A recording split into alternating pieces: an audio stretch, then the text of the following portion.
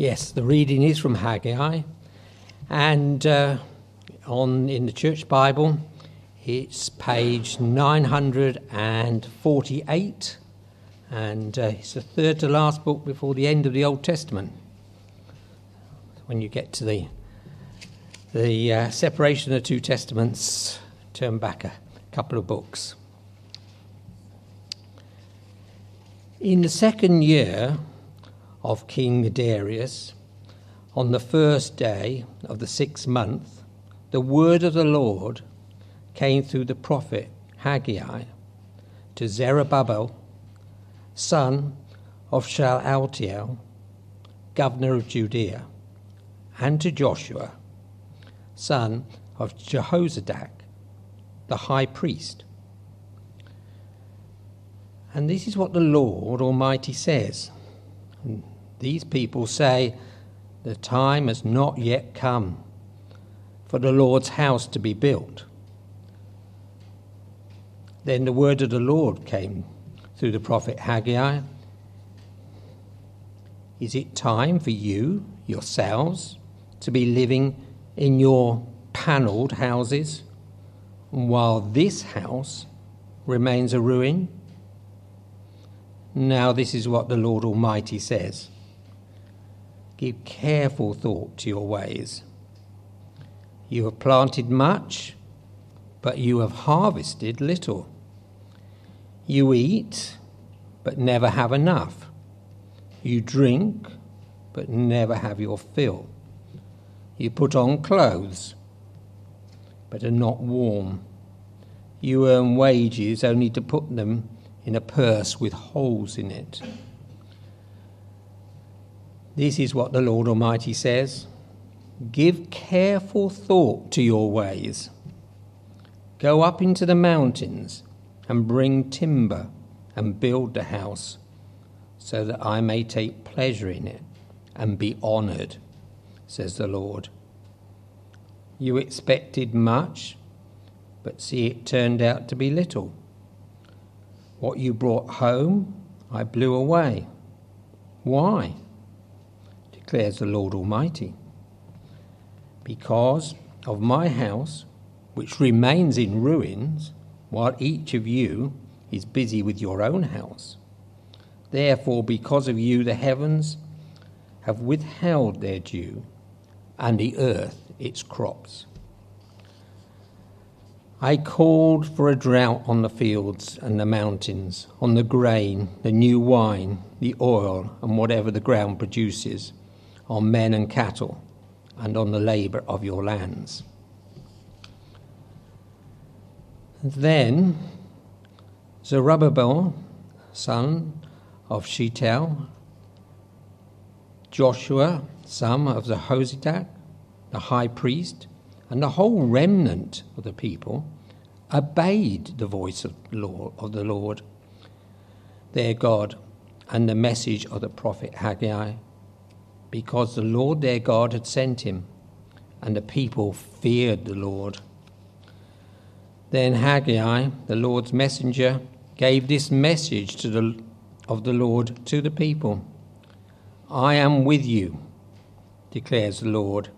So the Lord stirred up the spirit of Zerubbabel, son of Shealtiel, governor of Judea, and the spirit of Joshua, son of Jehozadak, the high priest, and the spirit of the whole remnant of the people. And they came and began work on the house of the Lord Almighty their God on the 24th day of the 6th month, in the second year of King Darius. Thank you, David. Thank you, Nathan. Let's pray before we look at God's word. Father God in heaven, we pray tonight that the words of my mouth and the meditations of all our hearts will be acceptable and pleasing to you this evening, Father. We pray that you would work in us what is pleasing to you, for we ask it in Jesus' name. Amen. Well, this evening's text is Haggai chapter 1. Well, home improvement is big business. Apparently, British consumers spent £110.3 billion on home improvements during 2020, according to one survey. That's more than the UK's annual defence budget, more than the education budget, and it's not far off the annual NHS budget. And again, apparently that figure is 10 times more than giving to charity in the UK in the same year.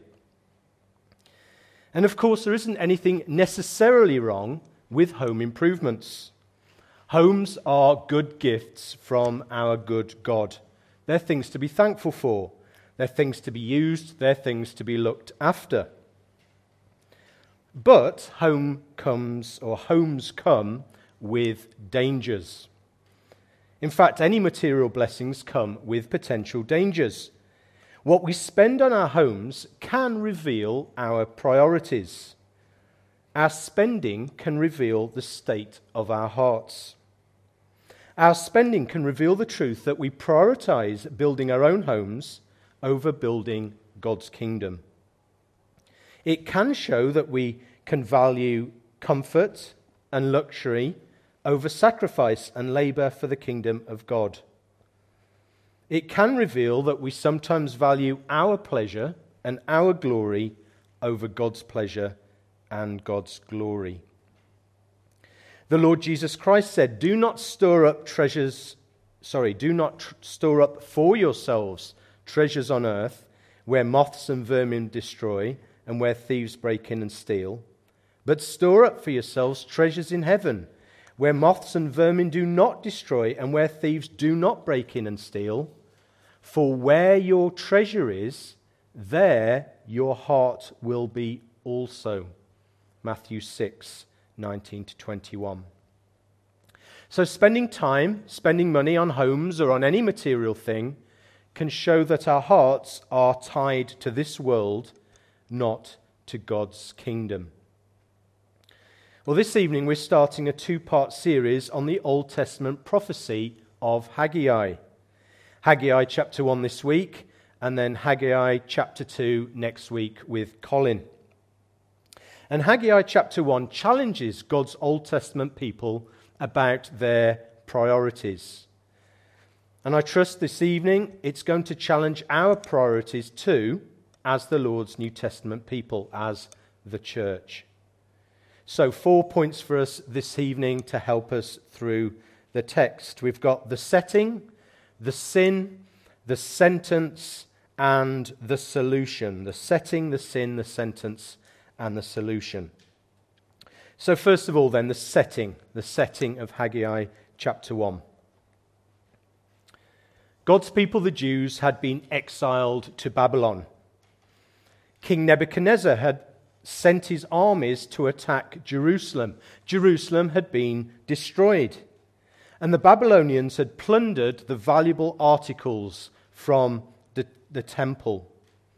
The Babylonians had set fire to the temple, they destroyed the temple, and King Nebuchadnezzar had taken off many Jews into exile in Babylon. And the Lord had allowed this to happen to punish Judah. He allowed it to happen to punish Judah for her idolatry, for her disobedience. The Lord took the Jews into exile just as he had promised he would if they continued to be faithless towards him. And that's what had happened. And yet, before these events, the Lord had also graciously promised that one day he would bring the Jews back from exile. He'd promised this through the prophet Jeremiah. Some of you remember that the Lord revealed to Jeremiah that after 70 years of exile, there would be a return to Jerusalem. We see that in Jeremiah chapter 29. And then the Lord had made promises through the prophet Isaiah along these lines as well. In fact, Isaiah had prophesied that one day someone called Cyrus would be responsible for rebuilding Jerusalem and the temple. And then, incredibly, about 150 years after Isaiah's prophecy, the prophecy came true, it came to pass. Onto the world stage came a Cyrus, King Cyrus. Now, Cyrus was a Persian. He'd become the ruler of what had been the Babylonian Empire. And Cyrus, as the Babylonian emperor, had a change of policy. You might have noticed that governments do that from time to time. In God's providence, Cyrus allowed a number of the Jews to return from Babylon to Jerusalem. Cyrus had allowed them and even encouraged them to rebuild the temple upon their arrival in Jerusalem. And in 538 BC, around 50,000 Jews returned to Jerusalem under the leadership of Zerubbabel. And you can read more about these events in Ezra chapters 1 and 2. And these Jews began to rebuild the temple, probably in 536 BC, a couple of years after they'd returned. And we can read more about that in Ezra chapter 3. So this great work of rebuilding the temple had recommenced, had started, but then the rebuilding of the temple stalled. We read in Ezra chapter 4 that there was local opposition to the rebuilding of the temple. Some of the people surrounding Jerusalem objected to the work that was going on, and the work came to an end before the temple had been completed. The symbol of God's presence with his people lay unfinished. The center of Israel's worship, the center of Israel's religious life, lay incomplete. Here was this temple, this building that was designed to reveal something of God's glory to the world, and it was anything but glorious. And so the Lord acted. And we see this in verse 1. In the second year of King Darius, on the first day of the 6th month, the word of the Lord came through the prophet Haggai to Zerubbabel, son of Shealtiel, governor of Judah, and to Joshua, son of Jozadak, the high priest. So in his goodness, in his mercy, the Lord raised up a prophet, this man called Haggai, to bring his word to the people of Jerusalem. He raises up Haggai to address this situation. Another king was on the throne in Babylon by this time. History tells us that this king was Darius, or God's word tells us it was a Darius. History knows him as Darius Hystaspes,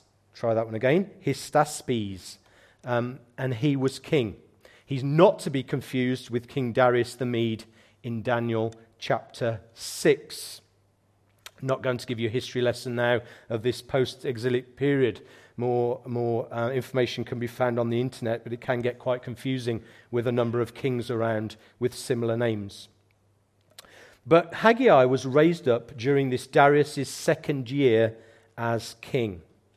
This is probably 520 BC, about 16 years after the temple rebuild had started and then had stalled. And Haggai brought a message from the Lord to his people in Jerusalem. He brought a message to the leaders of Judah, to Zerubbabel, the governor, and to Joshua, the high priest. And we don't know much about Haggai. We don't know much about his family. We don't know much about his biography. In the book of Ezra, he's mentioned twice, very briefly. And other than that, we know nothing about him. But overall, that doesn't matter, because what matters is Haggai's message, not the messenger. What matters is the word of the Lord, not the bringer of God's word per se. So Haggai was sent by the Lord to bring his word, and it was a word that was to convict the people of their sin and to lead them to repentance, to stir them up, as we will see. So number 2, the sin. That was the setting. This is the sin, number 2.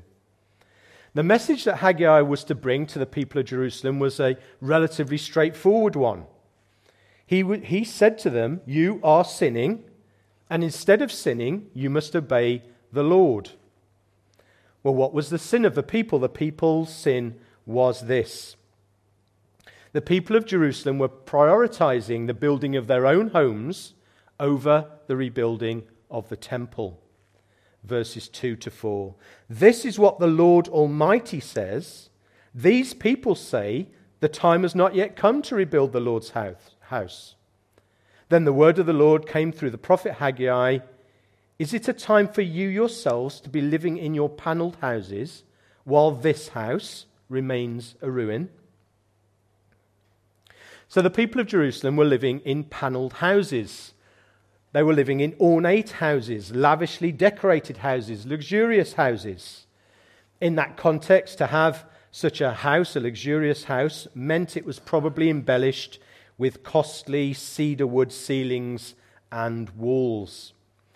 But their homes seemed to be decked out to the highest contemporary standards.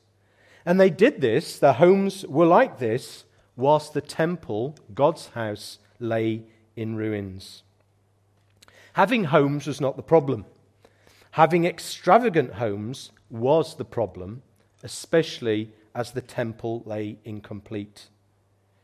These people were too busy with their own homes to worry about the temple. Verse 9. They tried making excuses. The time has not yet come to rebuild the Lord's house, they said. We're not told in Haggai why they claimed that that time was not the right time to rebuild the temple. We're not told whether it was the political situation or the economic situation. And yet their excuses, whatever they were, did not wash with the Lord. These people had wrong priorities. Their priorities were comfort, ease, and luxury. Their priorities were centered on self. They were being consumed by their homes. But actually, their homes were not their biggest problem. Their panelled homes are evidence of a bigger problem, of a greater sin, because their biggest problem was their hearts. We can see this in verse 8. Have a look at verse 8, where the Lord says this. He says, "Go up into the mountains and bring down timber and build my house so that I may take pleasure in it and be honored, says the Lord." The real issue wasn't houses and homes and wooden panelling. The real issue, according to this verse, was the matter of God's pleasure or God's honor or glory. See, this ruined temple brought God displeasure and dishonor, but a completed temple would bring God pleasure and glory. I think the Lord is inferring this there. If the Lord's pleasure and glory had mattered to the Jews, they would have prioritized their rebuilding of the temple.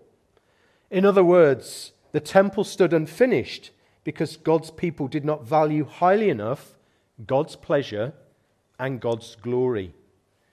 These people had what we might say a selfish indifference to the Lord. They prioritized self over the Lord. They were neglecting the Lord's pleasure and the Lord's glory, and they were neglecting it for ease and comfort, for luxury and their own pleasure. And these were sins that were to be repented of. So here it's relatively straightforward, I think, for us to make application of this principle to ourselves.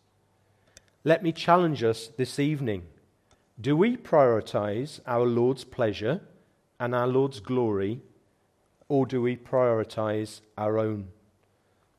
Do we prioritize kingdom work or our own comforts, ease, luxuries, and leisure? In the Old Testament, the temple was God's dwelling place. But the temple is no longer needed. There are no special buildings or places anymore.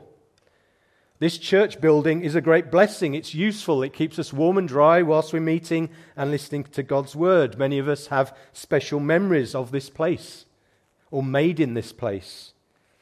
And yet, this is not a special building. It's not a holy building. It's not sacred. There are no special buildings or places in the New Testament.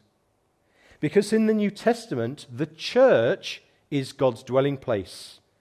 And of course, by the church, I'm talking about the people of God, not the building. So the New Testament equivalent of neglecting the temple is to neglect the church. The New Testament equivalent of building the temple is building the church, both deepening the church in our understanding and our love of the Lord and so on, and in widening the church in our evangelism. So to build the temple in New Testament terms is to obey the Great Commission. It's to make disciples of all the nations. It's to baptize and to teach them to obey everything the Lord has commanded.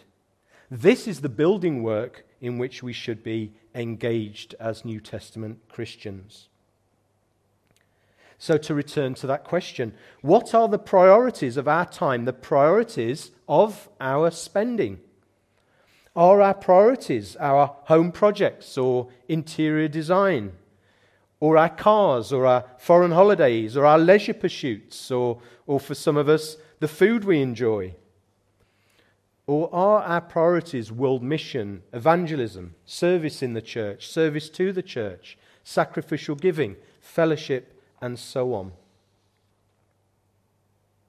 As I said earlier, it's not necessarily wrong to have and enjoy homes or any good material thing. There is a time for feasting, for relaxing, for enjoying God's gifts with thanksgiving. But the problems come when we as God's people constantly prioritize these things over the Lord's pleasure and the Lord's glory, over his kingdom work. And on top of that, what do these things reveal about our own hearts? What level of concern do we have for God's pleasure and for God's glory? What's my greatest desire? What's your greatest desire? Is it to bring God pleasure? Is it to see our God glorified, to see him honored? Or, although we wouldn't necessarily put it this way, is our greatest desire to bring me pleasure and to see me glorified? A little bit of a made-up scenario for the final day when we stood before the Lord. We come into the presence of the Lord and he says, "Well done, good and faithful servant. You achieved it all.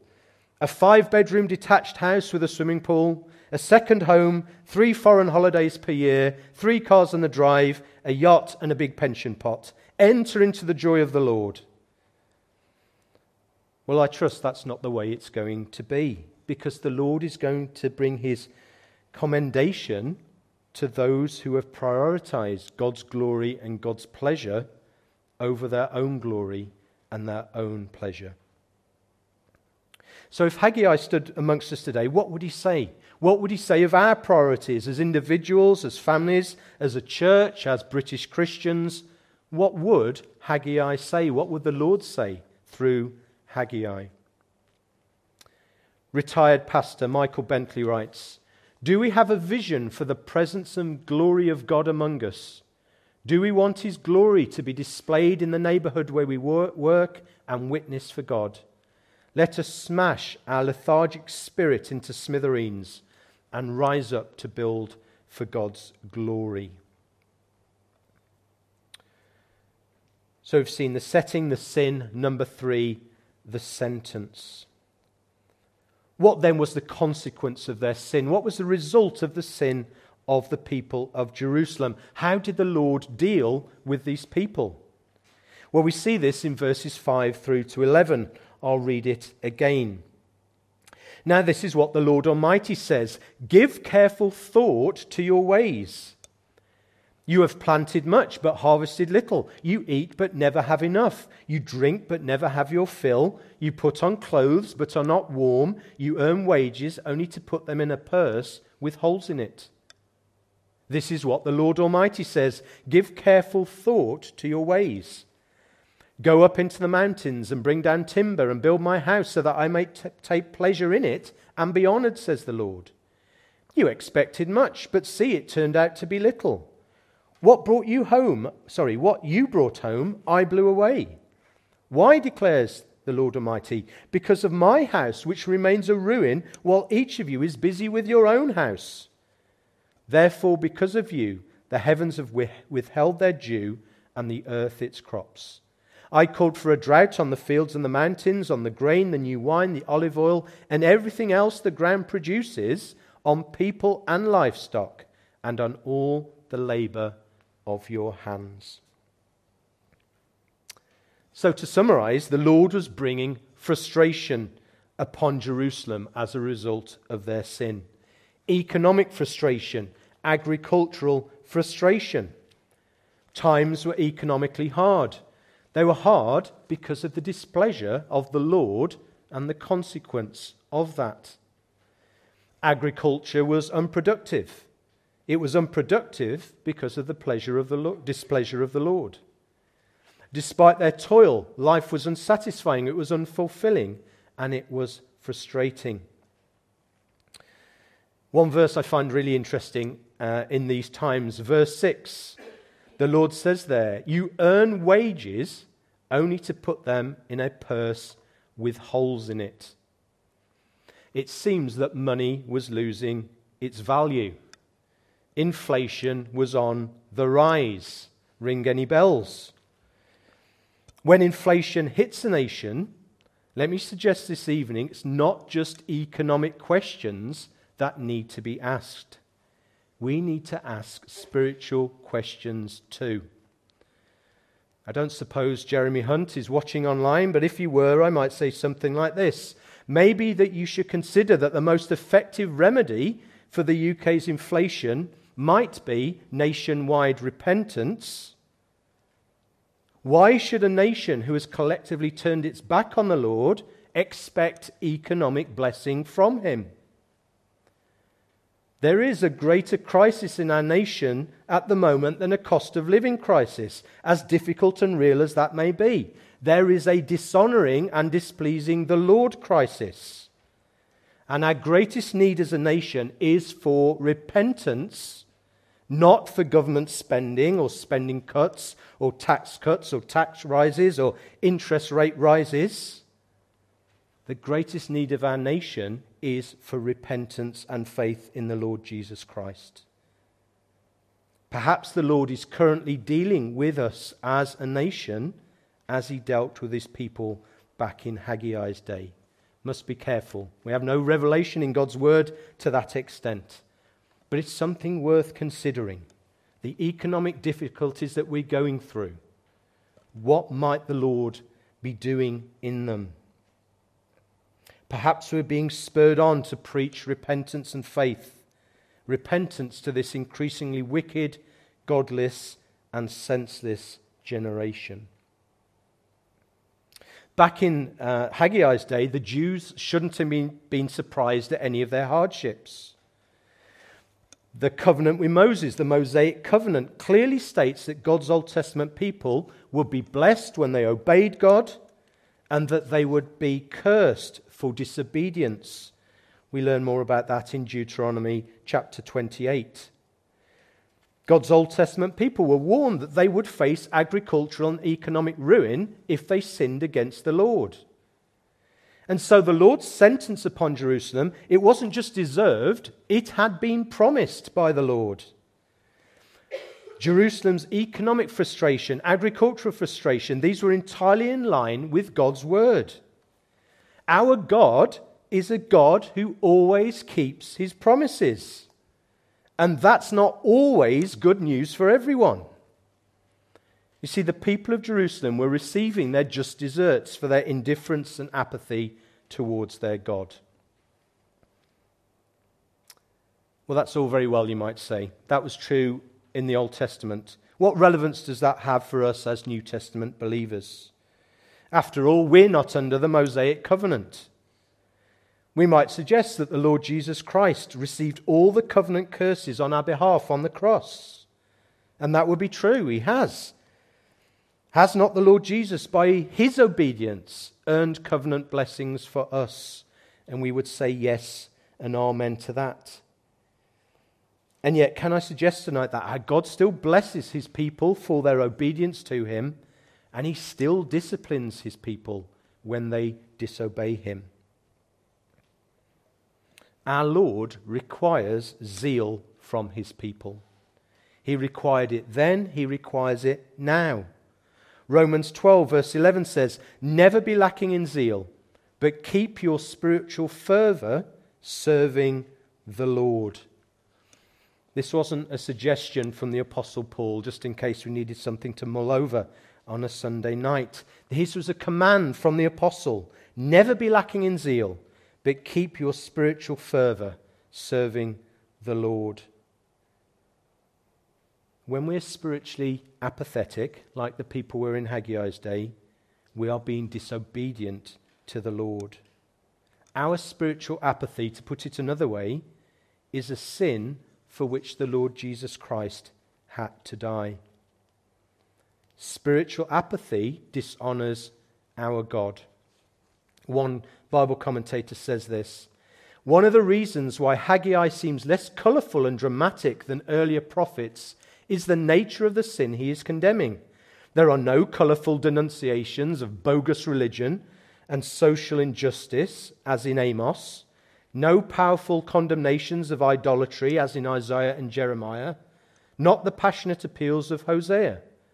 Rather, what Haggai faces is a complacent apathy which manifests itself in a chilling indifference to the Lord. When we're apathetic in our Christian lives, the Lord often uses trials and temptations to discipline us, to stir us, to shake us up. We sang about that in one of the songs earlier on, and I meant to write it down, didn't write it down. The Lord draws us close to himself, brings us to himself through our trials so often.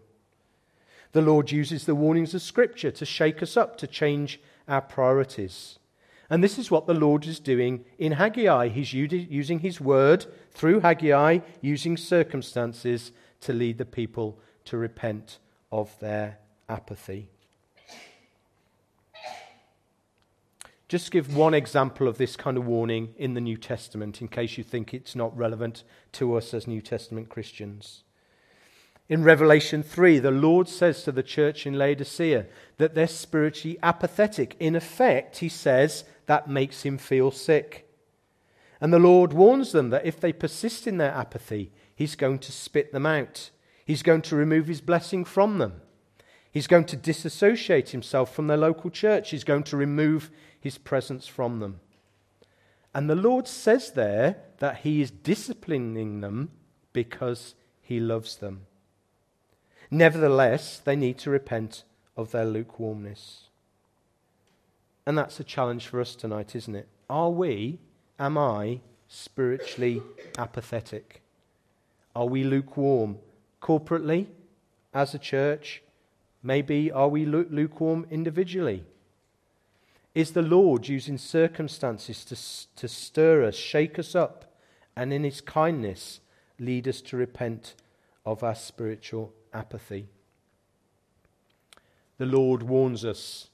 The Lord loves us as his people too much to allow us to coast spiritually for too long. The Lord wants what's best for us and most glorifying to himself. He knows that we'll only have real satisfaction in life when we prioritize Christ and his kingdom. And he will use his word to bring us to repentance, and he will sometimes use circumstances to bring us to repentance. The Lord says to us this evening, just as Haggai said back then, give careful thought to your ways. Those whom I love I rebuke and discipline, so be earnest and repent. Here I am, I stand at the door and knock. If anyone hears my voice and opens the door, I will come in and eat with that person and they with me. When we repent of our coldness, seek the Lord's forgiveness, the Lord Jesus promises rich fellowship to his people, to those who turn to Christ from our apathy, from our lukewarmness.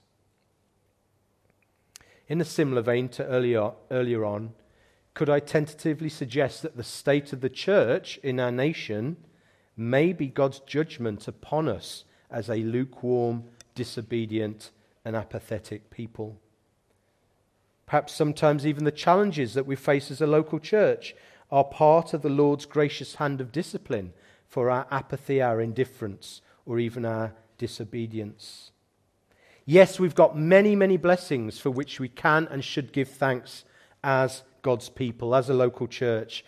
Faithful preaching, God-honoring worship, biblical leadership, evangelistic ministries, Christian love, young people, so many blessings for which we need to give thanks. But we also need to ask of ourselves, are we corporately a church marked by fervent prayer, heartfelt worship, and a desire to come to listen and treasure and live out God's word. Are our prayers marked by what we might call a holy dissatisfaction at our spiritual state? Are our prayers marked by a desire for the Lord to work in us, to show us more of Christ, to deepen our love and zeal for him and his glory? We need to give these matters careful thought. Number 3, the sentence, but number 4, the solution. Number 4, the solution. What was the solution to the predicament of the people of Jerusalem? Well, from a human perspective, the solution was repentance, turning from apathy to renewed obedience. And the people did repent, and they repented in response to God's word through Haggai. Verse 12, Then Zerubbabel, son of Shealtiel, Joshua, son of Jozadak, the high priest, and the whole remnant of the people obeyed the voice of the Lord their God and the message of the prophet Haggai, because the Lord their God had sent him, and the people feared the Lord. In response to Haggai's message, the people obeyed the Lord. They did what he said.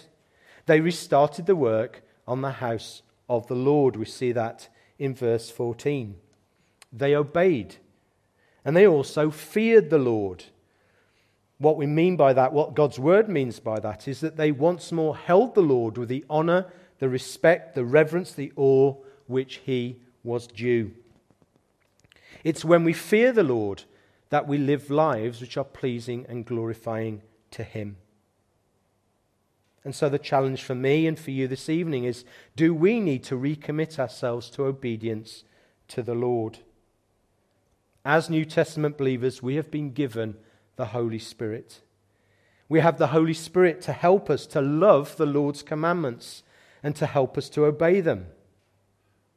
Let's ask the Lord to help us this evening to fear God, to keep his commandments, and not just to keep them, but to love them as well. We aren't simply aiming for outward obedience to Christ. We want the Spirit to lead us towards inward conformity to the character of Christ. We want to be like Jesus.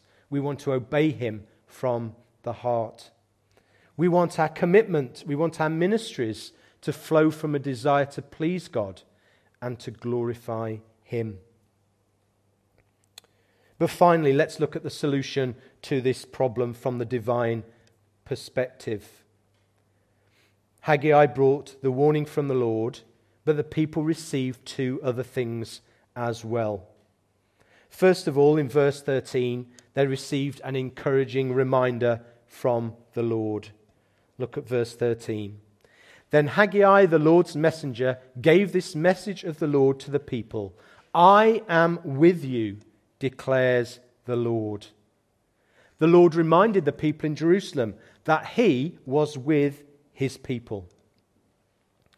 Now, if anything is going to motivate me and you to live faithful, courageous, and obedient Christian lives, it's going to be this: the truth that our God is with us. You see, the presence of the Lord, the blessing of the Lord, they would spur the Jews on to renewed obedience, to repent of their apathy, to complete the temple with renewed courage and strength. The God of Israel was still with his people. The God who had brought Israel out of Egypt, the God who had delivered the promised land to them, the God who had built the Davidic kingdom, the God who on one occasion had saved Jerusalem from the king of Assyria, killing 185,000 men, God's enemies in the process. This God was still their God.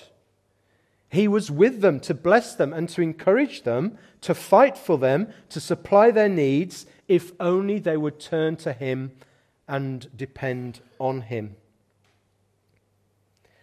Let me remind us this evening, our God is our creator and sustainer. Our God is our provider, he's our defender, he is our rock. He is the Father of our Lord Jesus Christ. He is our Saviour, and individually and corporately, we are assured that He is with us. Our God is with us, with His people, in the form of His Son. Emmanuel, God with us. We're going to be thinking more about that over the coming weeks, I'm sure. Our Lord Jesus Christ, He's the King of Kings and the Lord of Lords. He has been given all authority in heaven and on earth. He reigns over all creation. He is placing His enemies under His feet. And our God, our Lord, is with us. And our Lord was with us when He gave Himself for us on the cross. When the Lord Jesus Christ put Himself in our place so that we might be forgiven, so that we might become the children of God. This is the God who is with each and every one of us as His people this evening. And on top of that, our God is with us by His Spirit. He's living inside us individually and corporately as His people. He's living inside us to empower us to obey, to love, to seek God's glory above all else. The great remedy that we need for our indifference, our apathy, our fear, is to remember who God is, to remember what He has done for us in the Lord Jesus Christ, and to remember that He is with us. And then second, very finally, which doesn't make any sense, but there we are, very finally. The second divine blessing that the people received was this: they were stirred by the Lord. Verse 14. So the Lord stirred up the spirit of Zerubbabel, son of Shealtiel, governor of Judah, and the spirit of Joshua, son of Jozadak, the high priest, and the spirit of the whole remnant of the people. The Lord stirred up the people so they would renew their commitment to Him and His work. Isn't this what we are desperately in need of this evening? Isn't this what we ultimately need to turn us away from spiritual apathy to spiritual zeal? Isn't this stirring of the Lord what we need to give us greater concern for the pleasure and glory of the Lord? We need the Lord to stir us up. We need what's been termed historically revival. We need a special work of God amongst us as His people to stir us, to give us greater zeal for His glory. When I studied in Wales, I felt that faithful Welsh Christians, all they ever prayed about was revival. And I thought, well, there are other day-to-day concerns. Can we just leave this revival bit aside a little while? Just pray for sort of more earthly, everyday matters. And I think sometimes I may have had a point. But actually, wouldn't we rather be in that direction than in our coldness and in our lack of zeal, rarely, if ever, pray that the Lord would stir us that way? Because that is our great need, for the Holy Spirit to stir us and give us greater desires for God and for His glory. Greater desires to know more of Christ and Him crucified. Greater desires to see our God glorified through the salvation of sinners and the building up of the church. We need revival as individual Christians. We need it as a local church. We need it as the church nationally as well. Isn't this the kind of people that we want to be? Isn't this the kind of church that we want to be? We want to be people consumed by the glory of God. We want to be a church consumed by the desire to see our God glorified in our lives and in our town and in the salvation of the lost. We want to be consumed by the desire to please the one who loves us and gave Himself for us. So my final plea is that we pray and pray and pray. Pray that the Lord would cause us to repent of our spiritual apathy. Pray that we would seek His forgiveness. Pray that we would seek his strength to recommit ourselves to the Lord. Let's pray this evening that the Lord would use us to bring himself greater pleasure and greater glory. Let's pray that the Holy Spirit would reorder my priorities and your priorities to be more in line with the priorities of God's word. Let's pray.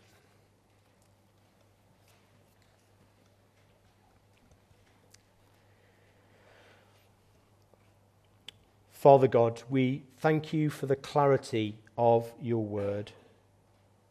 And Father, we recognize that to some degree in all of us this evening, there is spiritual apathy. Father, we ask that you would forgive us for this, and we pray that you give us your Holy Spirit in greater measure, that he might give us ever greater affection for the Lord Jesus Christ, and an ever greater zeal to see Christ glorified. Father, we thank you for the wonderful truths that you've reminded us of tonight, that you are always with us, that you as our God are the God who is always with his people. We thank you for that. We thank you for the presence of your Holy Spirit in and amongst us this evening. Father, we thank you for every spiritual blessing that's ours in Christ. We thank you for all the blessings we enjoy as your people and as a church. And yet, Father, still we would like to know more of Christ. And so we pray that you'd work in us these things, that we would be pleasing to you, that we would bring you honor and glory. We ask it in Jesus' name. Amen.